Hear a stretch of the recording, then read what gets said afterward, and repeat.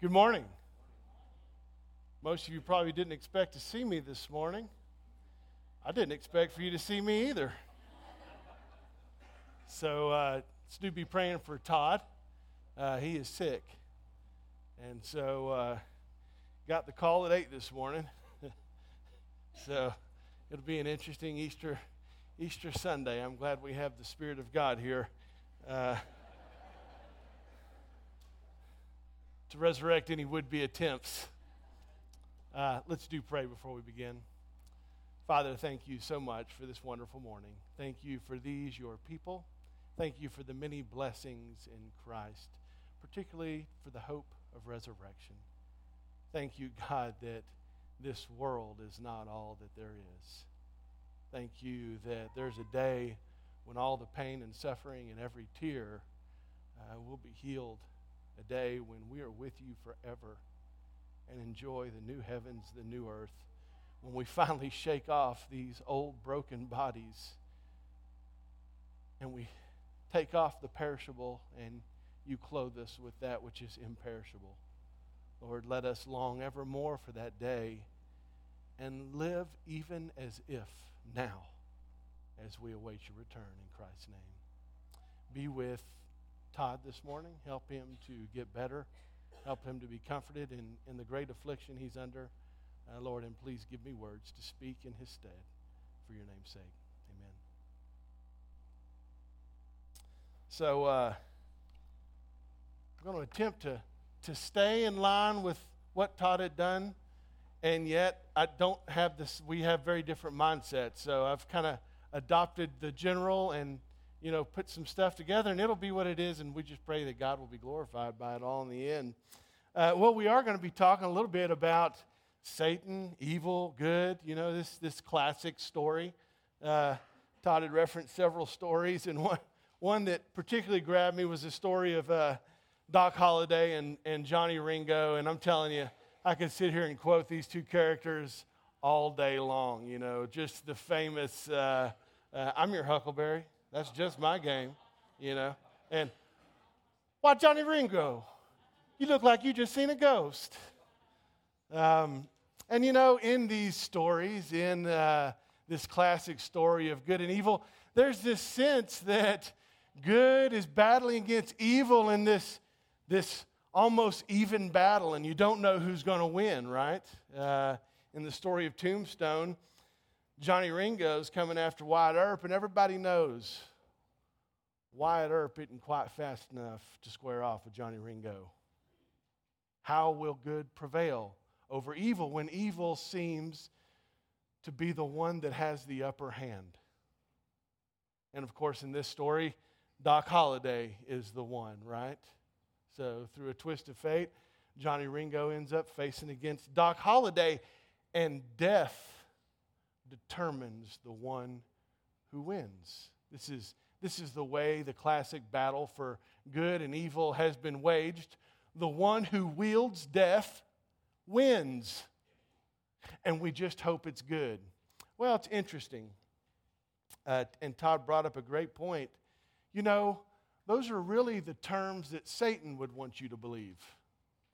That somehow this is an even battle and we're not sure which side it's going to turn out on, and that the one who finally kills is the victor. Like those are the terms of this battle. I would posit those aren't quite the terms of this battle. I think the terms of this battle might look a lot more like a loving father. It might look like one who has all wisdom. It might look like one who has all power, and no one holds any power over against him at all whatsoever. He's the sovereign one, the one who knows all things, the one who has had a plan from the beginning, from even before the foundation of the earth.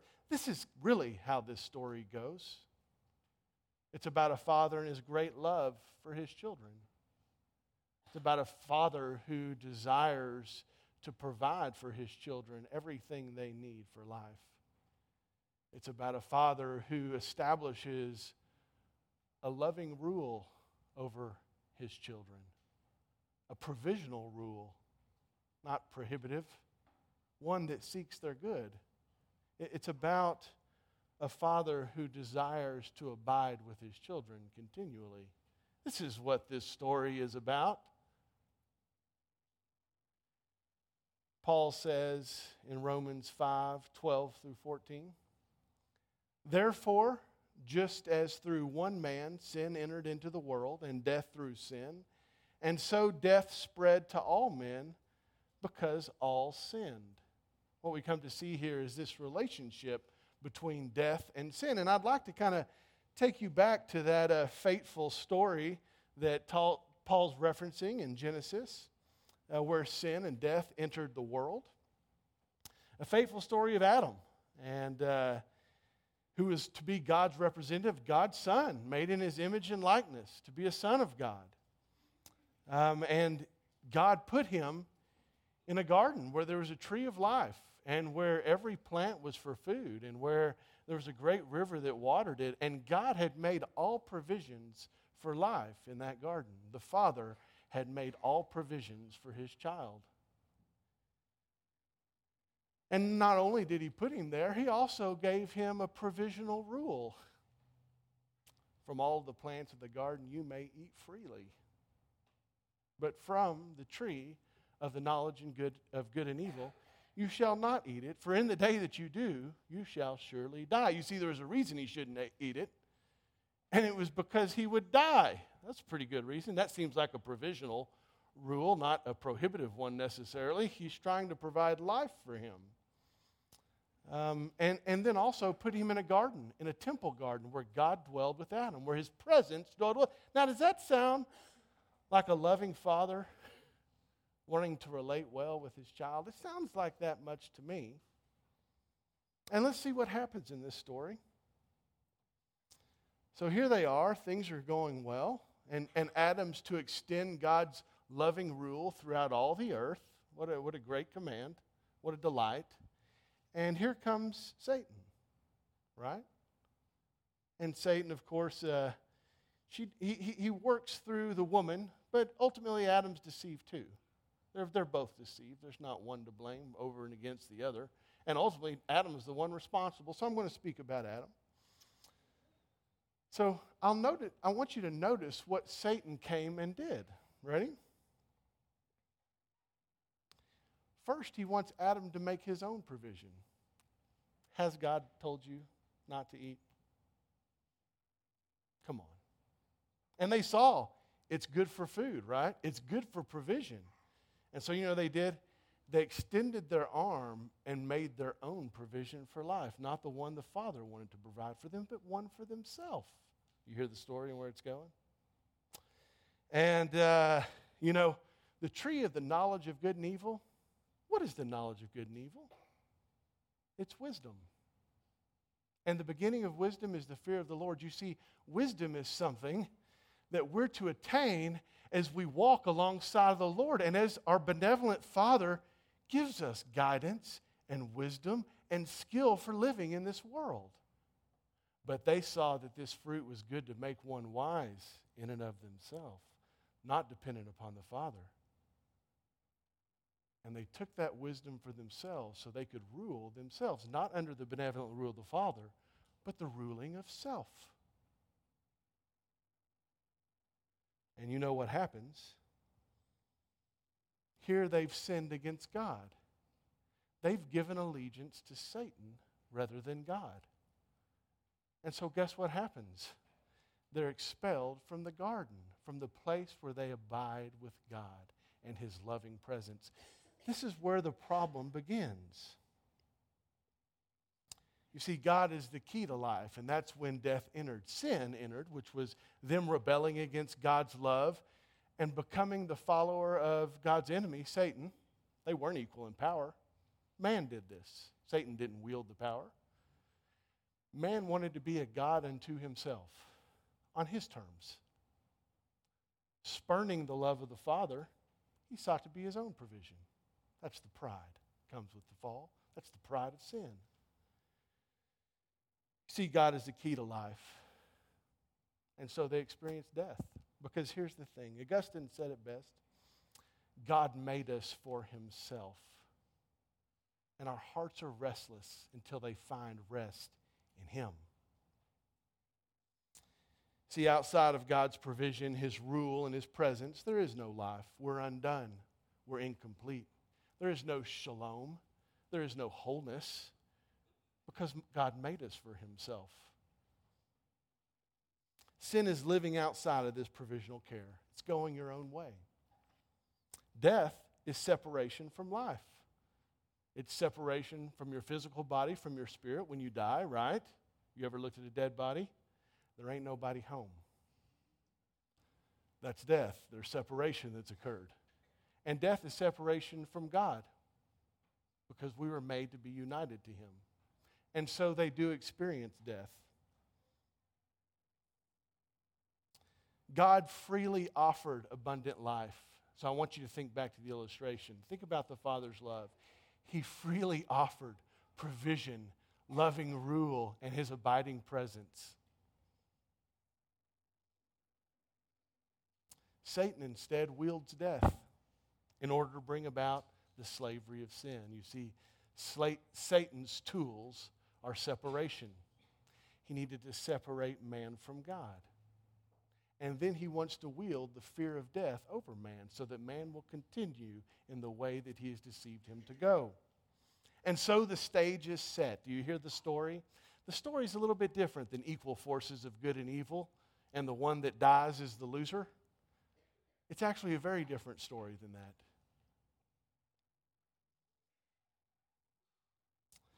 It's hard to understand the solution when the problem is unclear, isn't it?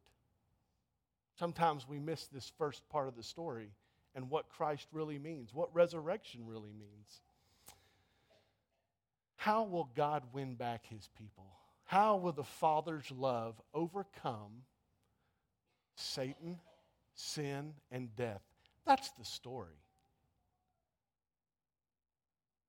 And you know, this is the thing. If he could God come and judge Satan? Let's play out this world story. Could God in his all-powerfulness come and wipe Satan out right there off the bat? Could he do it? Of course he could. It would be nothing for him. But do you know what would happen in the event that God should decide to do that? All those who followed Satan would be wiped out at once also, altogether. So, could God be the victor in the terms of the story we hear the world tell of the battle of good and evil? Very easily. Through death, he could wipe out all of his enemies, Satan and all who follow, and he would prevail as the victor. I don't think any of us really want that story on those terms. And at least at one point in your life, for sure you didn't. Instead, we get a different story. We get a story that 2 Peter 3:9 explains. Ready? Listen to this one. The Lord is not slow about his promise, as some count slowness, but is patient towards you. Boy, that's already sounded like a better story for me, just to be honest. He is patient towards you, not wishing for any to perish, but for all to come to repentance. Now, that's a very different story right there, isn't it? The victor doesn't go and slay right way the evil and wicked, but instead is patient because he loves you and he doesn't wish for any of you to perish, but for you to have life as he has intended for you, his children. Boy, I like that story a whole lot better. It probably wouldn't sell near as many tickets, but really, if this story is real life, it's the one everyone would choose.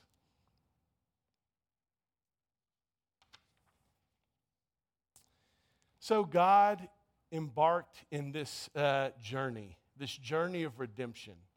And he doesn't do it quick. You know, God is kind of patient. You know, for him, a moment is like 1,000 years. It's just really nothing. And so his plan unfolds over a multitude of millenniums, which we're not going to take quite that long this morning. We're going to kind of hit the cliff notes of this great rescue mission and how it took place, really wanting to come to Jesus and what he meant within this story sooner than later. But God called Abraham originally, didn't he? And he promised that through him, he'd make a great people who were Israel. And that he had blessed them. And through these people, Israel, he would bless all the nations of the world, everyone. Now that sounds like a benevolent father. Well, eventually Israel came to be in slavery under Egypt. And this really became a paradigm for how we should understand salvation and what's going on. So it's a relevant story to hit on just a little bit here. And so they were in slavery to Egypt, the great power of the world that Satan was obviously behind. And guess how they ruled? They ruled over people with the threat of death. You do what Pharaoh says, or guess what? You die. And people in slavery go, all right, so what do you say? Because I don't want to die. I'm fearful of death because that's final. So what would you have us do? They're slaves. Well, God, in his love and his story, eventually raised up Moses. And through Moses, he made provision for his people through great miracles, through plagues that he struck on Israel. In fact, eventually he wipes out the whole instrument of death of Egypt, the army. Do you remember? In the river, the army pursued them, right? And what does God do, the loving Father? He wipes out the instrument of death so that his people no longer have to fear it.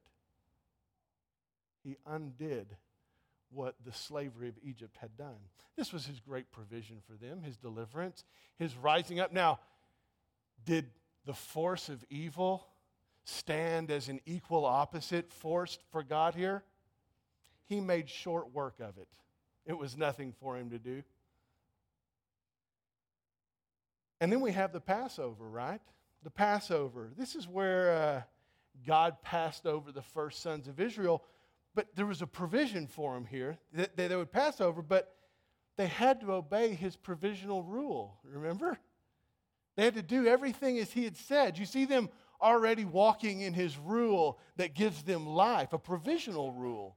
They had to prepare the meal just right. They had to take it just right. They had to apply the blood on the doorpost and the lintel, right? So that the spirit of death would pass over them. So you see, they upheld his law where they received the provision of life from it. And then what did he do? He led them, pillar of smoke by day, pillar of fire by night. Here's his abiding presence, leading his people. Do you hear the storyline coming to play here? Here's the story of the world. Fear death so that you can live. And here's the story of God. Trust in my provision. Obey my provisional rule. And abide in my blessed presence. Boy, those are very different stories. Those aren't the same story. Very different stories. Well, God comes to provide manna in the desert and eventually a land flowing with milk and honey. God shows that he's the Father who provides for his children. He establishes his provisional rule with Israel when he gives the law through Moses, right? God's provision to uphold his law so they can find life and find it abundantly. He also makes a way for his presence to abide in their midst, in the midst of a sinful people. How does he do this? Through Aaron and the priesthood, through the temple and all the sacrifices. So God can be there present with his people. It's the story of a loving father. But you know what? This story of Israel was never intended to be God's final story. It's not like he's blundering along like, oh, well, Israel didn't really work. Here, I'll try Jesus. Because remember, before the foundation of the earth, God had his plan. And God was going to use Israel. Because when we see Israel and we watch the story of their lives, well, just to be honest, sometimes it looks a lot like ours. I know for sure mine. I'm a man of little faith. My prayer continually is, Lord, I believe, but help my unbelief. I'm a man at the end of the day who is in continual need of the cross of Christ. I'm one who, left to myself, will err continually to the ways of the world. Will, through the appeal of my flesh from the world, from Satan, I'll be deceived at times. I'm sympathetic to Israel. I get it. I bet most of you are sympathetic as well. right? We got little sayings that characterize this. Apart from the grace of God, there go I. And sometimes there go I anyway. That was my part on the end. Because sometimes we're spurners of the grace of God. We stand in a great heritage of this. But God's love overcomes in the end. That's the beautiful thing about it. And we see Israel failing. We see Satan posturing with the great powers of the world to threaten with death, right? And then we see Israel doing just as Adam did, seek to make provision for themselves, right? Whatever it takes so that we can keep living. And you see them compromise rather than trust in God for provision, right? I'll make my own provision. And then they'll make up new laws for themselves, right? Like, yeah, all we got to do is worship Baal and we'll get water and all the things we need. This is great. Make new laws unto themselves. Has God really said, you know what? We're going to make some new provisional laws for us. What does he know? They take on the wisdom of the world. Every man does what's right in his own eyes. Do you hear it? I need not the wisdom of God in his rule. I'll make a wisdom for myself, and there I will go. We all have tendencies towards these things, and continually they are caught into exile. You know what exile means? If the temple is in Jerusalem, that's where God's presence abides among his people, and they're being exiled away. Guess where they're being exiled away to? They're being exiled away from the blessings of the abiding presence of God in their sin because of their fear of death, because they've been deceived. Do you hear the story continuing? This isn't a story of the great empires of the world that wield such great power against an equal, maybe lesser power of God. That's really not the story. The story is that of a loving father pursuing his children through a very, very long time. It's a very long story. It's an epic story. And eventually you have the greatest words, the but God. Finally, I'm going to read for you just a small amount here. Finally, you have what God has been doing all along start to come to the forefront. And in fact, he's done that all along just so that we who are kind of slow in understanding, and we are, so that maybe through a millennia of witness of how God has worked, we might have a little bit of clue about what in the world he's doing for our behalf. We're children who are slow to learn. The Father has to really put the cookies on the lower shelf for us. And so in this case, he put them on such a low shelf that he unfolded it for millennium, okay, because we're slow. So after unfolding this for a millennium so that we could kind of catch up through generations and generations, this happens. There's a new beginning. There's a new creation that happens for us. It's a new start. It's a new Genesis. That's why it starts out this way. In the beginning was the Word. The Word is Jesus, by the way. In the beginning was the Word, and the Word was with God, and the Word was God. So this Word is Jesus, and who is He? None other than God. He was in the beginning with God, so is this some haphazard plan, a last-ditch effort after all the failed attempts here in the end? Is that how this story's going? No, he was in the beginning. This was a plan from the very beginning. All things came into being through him, and apart from him, nothing came into being that has come into being. He's the creator. In him was life, and the life was the light of men. The light shines in the darkness, and the darkness did not comprehend it. Here he is. Life himself has shown up on the scene. We have lived in slavery and death and torment and life. The Creator himself, God, very God, comes up on the scene. And the Word became flesh. He became a man and dwelt among us. Isn't that what we needed? For God to dwell among us again. Therein lies all of our hopes, all of our hopes for provision, all of our hopes for benevolent rule and a wisdom not of this world, all our hopes hinge upon the proposition that God himself would come to dwell with us. And so he did. He took on flesh and he dwelled among us, God, very God. And we saw his glory. We saw him as he truly is. Glory as of the only begotten from the Father, full of grace and truth. You see, deception is on its heels at this point because grace and truth came realized in the flesh before us. We're going to see love in terms that are unmistakable in this one. John testified about him and cried out, saying, "This was he of whom I said, he who comes after me has a higher rank than I, for he existed before me." By the way, in terms of birth order, John was first. And here he's saying, this one, my cousin, the one that came after me, he existed before me. For of his fullness we have received, and grace upon grace. For the law was given through Moses, grace and truth were realized through Jesus Christ. No one has seen God at any time, the only begotten God who is in the bosom of the Father. He has explained him. Jesus came to reveal all of the Father's agenda from the very beginning. Matter of fact, Jesus at some point says, hey, if you believe Moses, you believe me. You know why? Because Moses was talking about me. We come to find out that all of the scriptures and all that God was doing was revealing to us this one Christ, his Son. God become flesh. This is what all this Old Testament was doing, was revealing who God is, how he is, grace and truth realized in the flesh for us children slow to learn, quick to err, prone to deceit, right? And so here comes Jesus.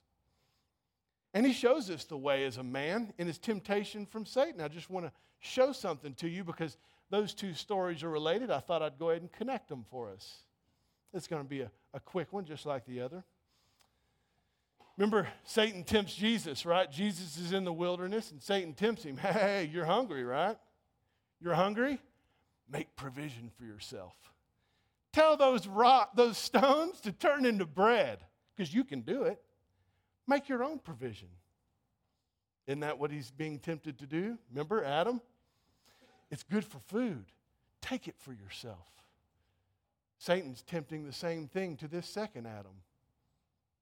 Take it for yourself. You know what Jesus, he says, it's written, man shall not live on bread alone. I don't make my own provision. Life doesn't exist in the provision that I make. Man doesn't live on bread alone. Okay, he won. Victory won. He's going to trust in the provision of God. He's not going to make his own provision. This is the battle, guys. Do you hear it being waged?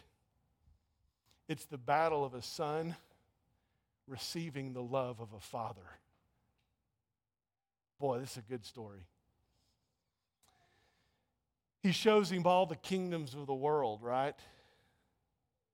By the way, do you know what exists in all the kingdoms of the world?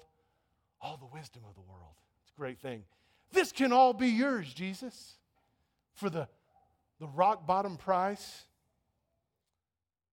of worshiping me, Satan, which, by the way, the first Adam actually did in obeying him.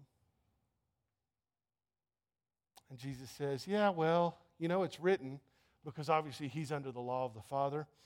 You shall worship the Lord your God and worship him only. And so here he is victorious because he has placed himself under the benevolent rule of the Father. Do you hear the story?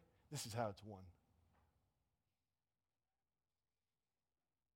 And this is an interesting one next. If you're the Son of God, if that's really who you are, Jesus, he takes him up to this pinnacle top. Throw yourself from here because, you know, it said, Satan's like, oh, he likes Scripture, huh? Oh, well, it said the angels will bear you up. A stone won't break your heel, right? And basically what he's saying is presume on the presence of God if you really are his son. Presume on that presence. And it's interesting, too, in this world, sometimes it doesn't feel like God is present, does it? You think after 40 days and nights in the desert with hunger and great weakness, how would you be right now? Would you be really standing firm on God's present? You know, yeah, death's coming quick, but I'm good, I know He's present. Or do we start to question, is He really present? And here's Satan going, throw yourself off, you know He'll come at once and pick you up. But you see, he's not going to presume on that. He already knows God's present because He abides in His presence continually. This is where He lives, is in the presence of His Father. Remember when His parents were looking for Him and he said, where did you think I'd be? Right here in my Father's house. See, Jesus perfectly abided with His Father at all times. And so he replies, it said, you shall not put your God to the test. I need not test His presence. I abide with Him regularly. So here He's shown us a way. This is the resolve, but we have issues still. Jesus certainly overcame. And you know, we come to the end of His story. It's really important. When Satan finally has his way with the nations of the world, and all the nations of the world, Rome, the greatest power the world has ever seen, raises up along with God's people, by the way, and does their worst to Jesus. You remember Jesus praying in the Garden of Gethsemane?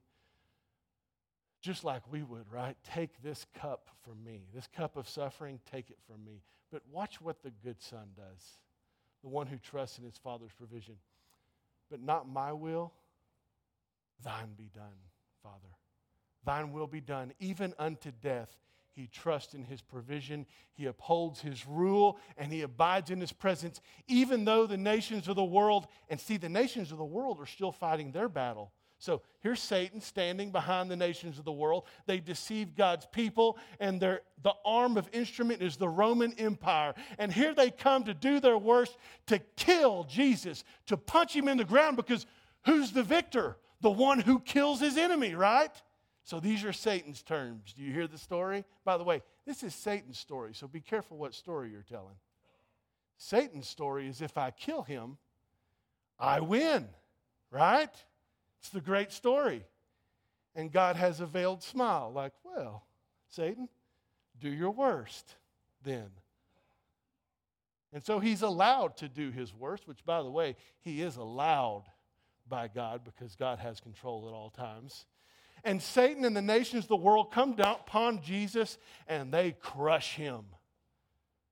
He dies on the cross, the instrument of shame, and by the way, a warning from the Romans to all the rest of the people of the world, so go you if you defy the rule of Rome. So go you. You will die, cursed on a cross. You see the terms of battle here for evil? The one who destroys wins. But we know a different story, don't we? Here's the story we know. Hebrews 2:14 through 15. Therefore, since the children, by the way, how did he refer to us? Children. I guess this is the Father speaking of us here. Therefore, since the children share in flesh and blood, he himself, Jesus, likewise also partook of the same, that through death he might render powerless him who had the power of death, that is, the devil. So here's devil going, I'll kill you and I'll win. Evil will prevail. And God, from before the foundations of the earth, had a plan all along, and it includes Satan presuming that was the story. But guess what? It was a different story altogether. And might free those who through fear of death were subject to slavery all their lives. Those who were living by the story of the world and Satan, to fear death, to make provision for yourself. And let me just stop real quick. Is anybody in here weary of making provision for themselves? I watch kind of a gasp of relief come over the crowd when I say that. It's interesting. It's like, oh, we're weary of making provision for ourselves and living as if our provision in life is our hope. which also assumes that this life is our only hope. Are you weary of making provision for yourself? And in that weariness, in that fear of death to make provision for ourselves, we create new laws, right? Watch this. Work hard, get ahead, be happy. Oh, okay. That's an interesting law. Okay. You ought to work hard. Jesus would even tell us this. In order that you might have something to give to another. Wow, that's a different story. Be a provision. Trust in the provision of God and be a provision for others is really the story we're sold. Uphold the law of Christ against all odds, even death. Paul says if one of you would wish to pursue godliness, you will be persecuted. So apparently this isn't a law for great prosperity in this life. It's a law that brings persecution. But in the end, our hope isn't in this life. In the end, death doesn't hold us, which is really awesome. It's a different story altogether.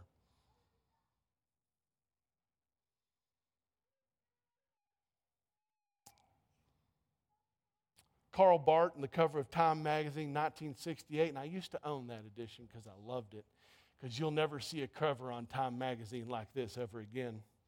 Here's what the headline said. The end of life is not death, it's resurrection. Whew. Wow. Something so profound, and it's been forgotten, much like everything else. But the reality is that we are resurrection people. We're a people whose provision comes from God, and ultimately that provision comes in the end. That provision comes when this world and the ruler of this world finally makes claim on our lives and we go into the grave. And then comes God's great provision, and guess what it is? The grave doesn't hold. He lifts us up again in life because death never had power, because Satan doesn't have power, because Jesus overcame it. He overcame, he showed the way. He bore your sins so that God could dwell with you forever, that you could dwell with God forever. He bore your sins on the cross. And he was raised by God in resurrection, showing both that he was perfect in righteousness, death had no claim on him, but also that you too who are in him, who have trusted in him, will also, who have died with him, will also be raised with him to life everlasting. We are a new creation. And yes, we still have these bodies and we greatly long to shake them off finally, don't we? And be imperishable. But until then, we've been given the one thing that was our great hope in this story, right? God's presence, God, very God. One of the things Jesus did was cleanse a temple once and for all so that the presence of God could dwell among us forever.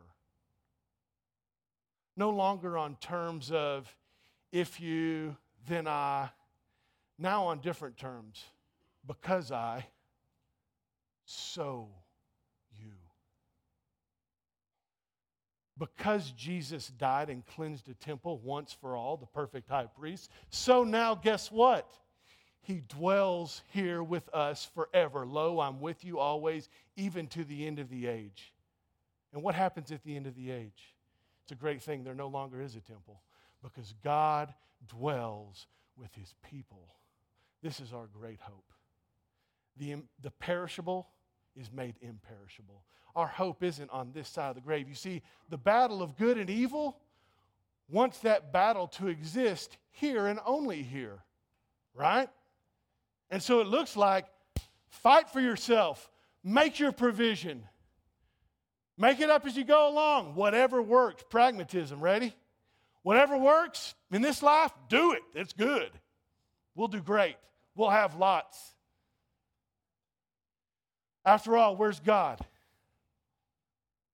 And see, this is the way it really works. The Father has shown his love and shown his plan in that he's given his only Son. And that his Son himself was his provision. God is your provision for life, not bread alone. It's God himself, his Son, Jesus, who is your provision for life. Because through Jesus, your sins have been forgiven and death no longer has claim on your life. Therefore, guess what? You don't have to live in the fear of death, making a way for yourself all the time. Death has been dealt with, and now you get to live in the freedom of the sons of God. And not just that, Jesus ascended into heaven. We don't always talk about this. And sent his Spirit, God, very God, to dwell amongst us, a deposit of eternity, so that Paul could say, you are new creation. You have died with Christ and you're alive with him. You've been raised with him. You're new creation. God, very God, dwells in you. Live as if. Live as if the new heavens and the new earth, even now, because you're so certain of that reality. That's what resurrection life means. I live as if I don't fear death any longer. We're fixing to do baptisms. I want you to understand what this is.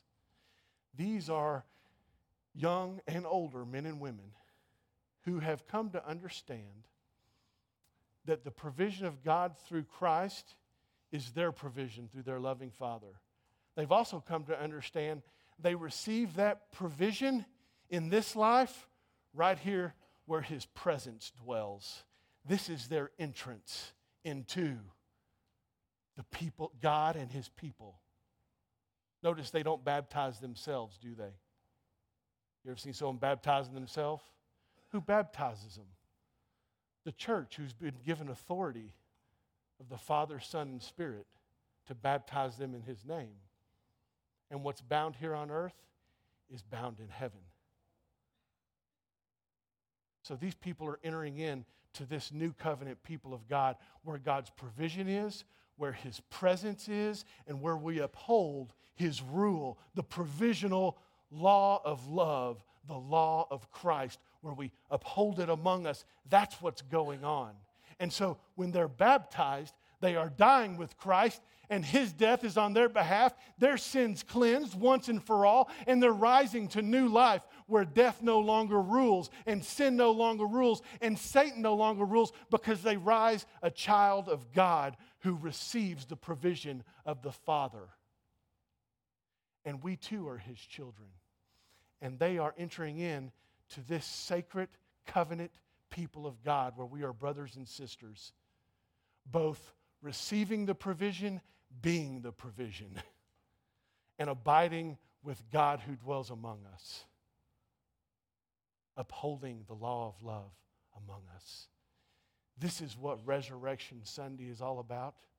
It's about a hope on the other side of the grave and a deposit of the great hope to come even now, so that we can live even as if the new heavens and new earth has already come, because they have come in a deposit. God is with his people. Evil has been overcome. And God is only waiting now so that we might proclaim the excellencies of Christ and all that he has done, so that God would draw others to himself. He's being patient, just as he was with you, so that he might draw many others to himself before he finally comes and judges Satan and all those who follow. Well, for those who are being baptized, please go be prepared at this point.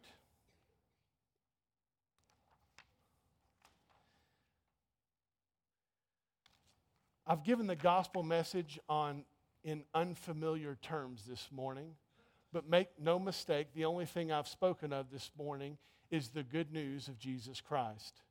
Jesus Christ is the provision of God. Jesus Christ is the law of God, the law of love, the law of Christ that we uphold among us. Jesus Christ is the one who made a way to God's abiding presence with us forever, forever, forever. Death has no claim. Satan has no claim. We have a hope that is sure and steadfast, and we live in the certainty of that hope even today. Pray with me. Father, thank you for your Son, Jesus Christ, our Savior, our Lord.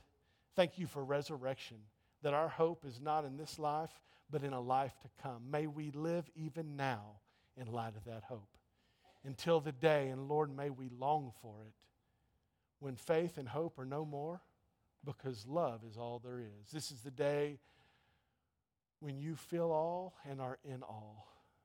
May we long and live for that day every moment, not just this one, until you return. Amen.